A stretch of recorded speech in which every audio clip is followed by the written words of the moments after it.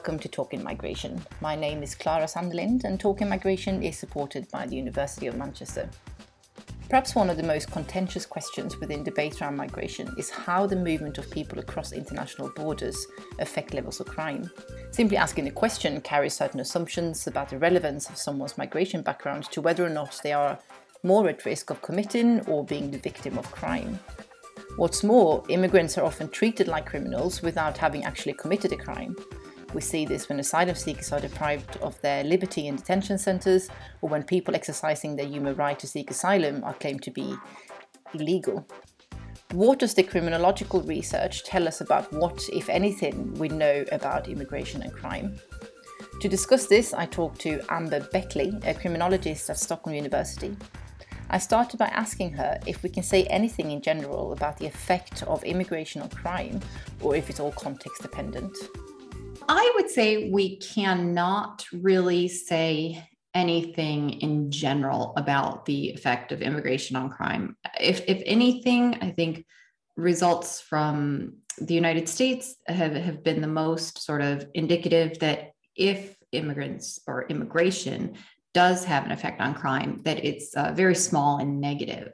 But that's sort of the country where there's been the most research done. So we have a lot of evidence from there, but from around the rest of the world, it's a little less clear what the effect of immigration is on crime.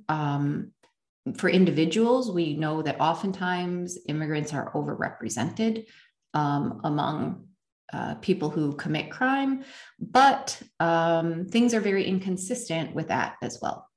So the differences that you observe then between countries, what can explain that difference? That's a good question. I don't think we really know at this point what explains why some people that immigrate to one country may commit more crime than some people who immigrate to a different country. And there also doesn't seem to be any real consistency in who some people are. If they're people from I don't know, let's say Pakistan, maybe they're committing more crime in one country than they're committing in a different country on average. So it's really the patterns across, and this is just talking about Europe, the patterns across Europe seem to be just kind of inconsistent in terms of what's happening, what types of crimes, the background of the people who are committing the crimes. And you said in the US context, sorry if I could just jump back to that first question, that there is a negative effect of crime. So is it the case there as well that immigrants or people who immigrate will commit fewer crimes than a person who hasn't immigrated? Or is there a strange thing where those things aren't related, like on the individual and the sort of macro level? That's a really great question. And you are thinking correctly that what individuals are doing are not necessarily indicative of sort of aggregate rates of crime.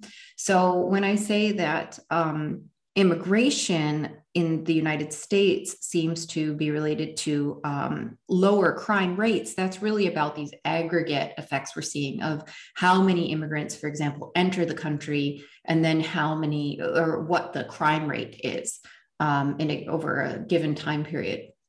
Whether or not then individuals themselves are committing more or less crime than people who have a native background, if you will, is kind of a different question. And again, I think the evidence on that is really a lot of it depends on so many factors.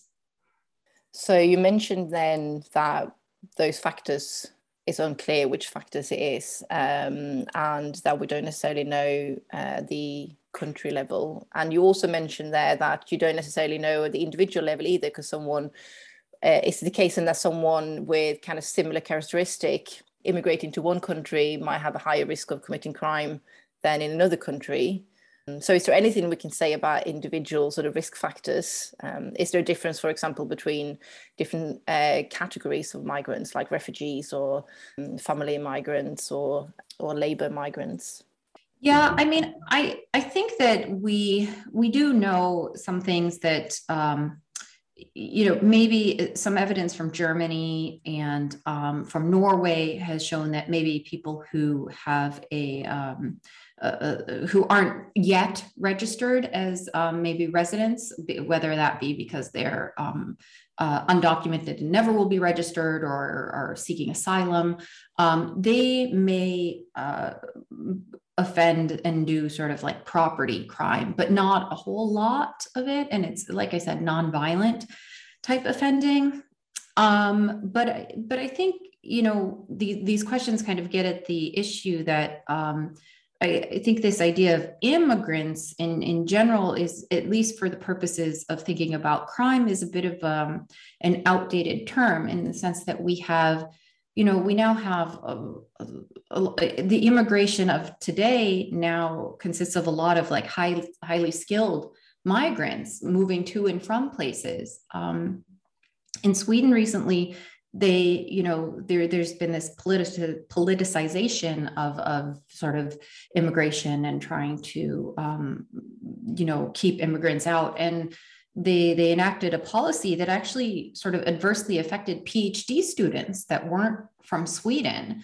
So I think that there really needs to be much more sort of nuance behind this idea of who people are and where they're coming from, and why they're coming and what their backgrounds are, if we want to understand maybe the reasons why people are committing crime. And I don't see those really as very different from the reasons we understand why non-immigrants are committing crime, for example. And that sort of research, I suppose, may help to actually know which policies to implement to prevent crime rather than preventing the immigration. Yeah, definitely. I mean, this isn't, these problems, I think the crime problems and immigration problems are not really the same thing. I understand that, immigration itself may pose a number of social difficulties, but I don't necessarily think that they are the mechanism from which to try to reduce crime. And in terms of, again, looking at the country level factors that might affect the impacts that immigration, if we may still say that, well, we shouldn't then, but let's do it for the sake of it, on crime levels. So how important, or do we know how important any of those factors might be? And I know people have talked about differences in welfare states. There's a lot of discussion in Sweden, like you mentioned, about the integration of immigrants on the labour market, so that their relative socioeconomic status may shift. So is there anything about those factors that impact this effect? Yeah, I mean, I would certainly say that, any things that are sort of associated with crime among people who aren't immigrants would be associated with crime among people who are. So things like not having an education, not having employment, just the sort of being a male even are sort of the typical being young, typical correlates of crime. And those things you can find, among immigrants and non-immigrants alike. And I mean, I think that in terms of the country level differences, it is really difficult to compare a place like the United States to a place like Sweden. United States, which has virtually no social support system, because I think it's very hard to maybe get along in the United States if you need help, whereas in a place like Sweden, the government is here and can provide support. And whether or not those things, how they affect crime among people who weren't born in the country is I think it's a great question, and I don't have an answer for that. I suppose to speculate, you would assume that perhaps there would be the reverse effect then in Sweden and the US, because you said Sweden or the US has this negative relationship between immigration and crime, whereas in Sweden I think it's the opposite. And if there's more support in in Sweden, you would perhaps expect it to be the other way around?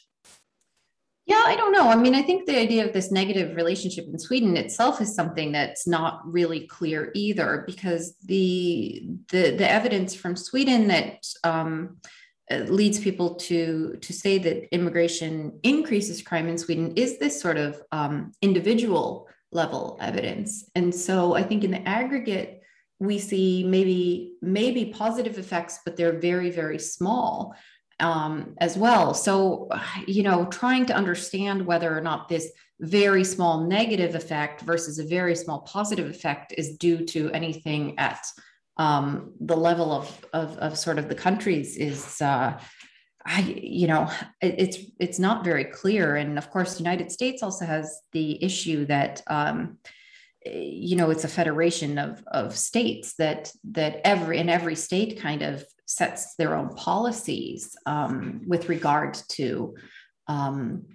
social welfare programs. So I think it's definitely an interesting question, and something that could certainly highlight maybe how we can think of policies and how they might be able to help immigrants and what their effect may be. But yeah, that's a lot of work. Yeah. The US and Sweden are quite different. There are closer countries like Norway and Denmark. In comparisons between the Nordic countries, are there anything interesting there that we can say that may or may not make a difference at the country level? Yeah, that is really interesting. I mean, and there was this study comparing immigrants in Norway to immigrants in Finland, and they actually sort of looked at the foreign background of where people came from, and it was really interesting to see that where people came from didn't. There weren't necessarily consistent results across all countries.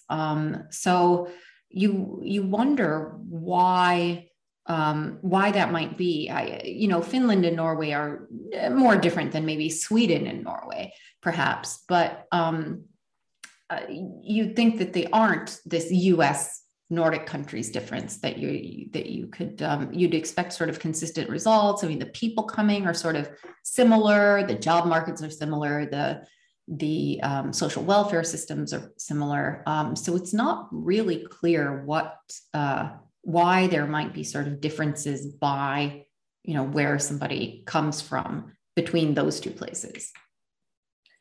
And you also specifically studied Sweden, where there is comparatively very high levels of gun crime in the past few years. And a lot of people relate this to recent relatively high levels of immigration.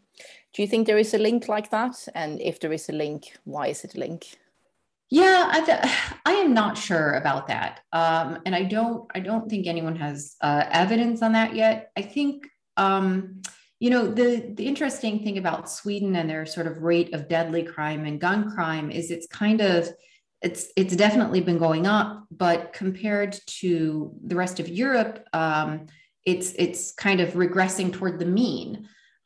So I don't, is what's going on in Sweden a trend toward the worse, or is it sort of just, where things would be now that Sweden's becoming more like the rest of Europe? And I don't really know. And whether or not the role that sort of immigration plays in that is really unclear. I mean, at the same time that immigration has been going up in Sweden, lots of things have been changing. I mean, housing prices have skyrocketed, for example. The population itself has just grown in size, not necessarily because of immigration either. So there's been a lot of things happening sort of simultaneously to all these other changes. I think disentangling, where immigration comes in at that part is it's really interesting. I mean, also to add that at the same time that like violent crime or these deadly crimes have been going up, property crimes have been going down. So, what does that mean? Does that mean immigration is decreasing property crime? I don't think, you don't hear any politicians saying we need more immigrants so that people stop stealing. It's always the opposite story. So I guess one reason why you might think that there is a link between higher levels of immigration and violent crime is if the social services and schools and these resources that are kind of finite in the short term, if they get overburdened in the short term and fail to sort of do their job in terms of supporting and catching out those people who need support to not end up in some of these situations. So that is a question of the resources that in the short term we can't just increase because we have a particular population increase. That's just a speculation, but yeah, I think this idea that there's, I mean, I guess you're sort of tapping into this idea that it's, immigrants are sort of coming and taking up these resources, right? Is that sort of where this idea that maybe that's what's going on, and then they're maybe the effect of immigration has a broader impact than just for immigrants? Is that kind of where you're going with that, or? If we think of the sort of costs that immigration might bring about, then you have the financial sort of macro level cost, but there's also the resources that you can't just add money to, because it requires social workers to be educated and teachers to be trained. So, and those are the resources that you might need in order to prevent crime. Because they are the sort of fundamentals of making sure young people get like a stable upbringing and so forth. So perhaps it's just the case that there is a limit to how many people you can add to a population at a given time and still be able to provide these societal fundamentals that will enable people to grow up in a way that doesn't put them at risk of becoming involved in crime. Yeah, I mean, I think that's definitely something you could think of. I think in some research I've done, we sort of saw that the crime rates sort of drastically increased over the past, 20 years. They kind of drastically increased in sort of very small municipalities across Sweden. And why they sort of increased across these small municipalities relative to sort of maybe larger, more populous municipalities is not, it's not really clear.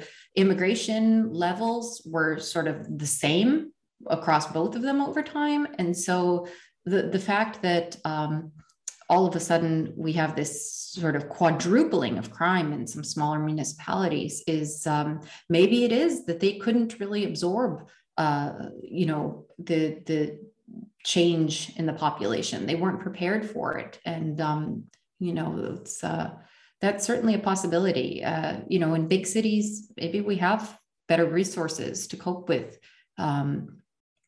changing populations, and not just financial resources, but maybe also, citizens are better able to cope with diverse social fabric compared to small, maybe historically homogenous towns. So in Sweden, there's this discussion about what is it that may cause higher crimes among immigrants. And there's a lot of discussion about high levels of unemployment, even though employment of immigrants has actually improved quite a lot the last few decades. Also about segregation, that there are some areas with high proportion of immigrants. But in your research, you found that it's more important to look at population density. So can you explain that result? Yeah, I think in terms of crime in general, looking at population density is more tied to like visible street crimes. So, you see crime happening more in places where it's a city center, like when we think of things like public assaults and assaults of police officers or peace officers, things along those lines, they tend to happen more in, maybe in areas where people are out drinking, if you will, on weekends. I mean, these are sort of places where there's a lot of things going on, a lot of people, a lot of commotion, you could say. And that's not necessarily where, immigrants are living. And so, where immigrants move to, and maybe their segregation in certain parts of town, that doesn't, translate necessarily to higher levels of, people being assaulted or, people dealing drugs on the street or things like that. What is the impact, if you know, on of racism or structural racism in terms of the risk of being accused of crime or being charged with crime? And of course, we know that in Sweden, in some of these segregated areas, there is a lot more police presence as well. So I'm guessing the likelihood of actually being arrested is going to be higher as well. And we know from this political debates in like the US as well, there is a discussion about certain people of color being more likely to be targeted by police, for example. So can we say anything about the importance of that in terms of just the statistics that we get? Yeah, as you alluded to, there is evidence in Sweden that I think most convincing that this may be a problem is that, you see people with a foreign background being apprehended by police or, suspected of crime by police at a higher rate than non-immigrants, but then a larger percentage of them sort of drop off when it comes to the actual prosecution of crime. So something is going on between the police thinking someone has committed a crime and the person actually being held accountable legally accountable for that. Whether that is, police just sort of gathering up people without sufficient evidence because of racism, or whether it's because of, people who are not immigrants or don't have a foreign background being able to get off easier. It's not really clear. But I think, to assume that, racism, xenophobia has no role would be naive.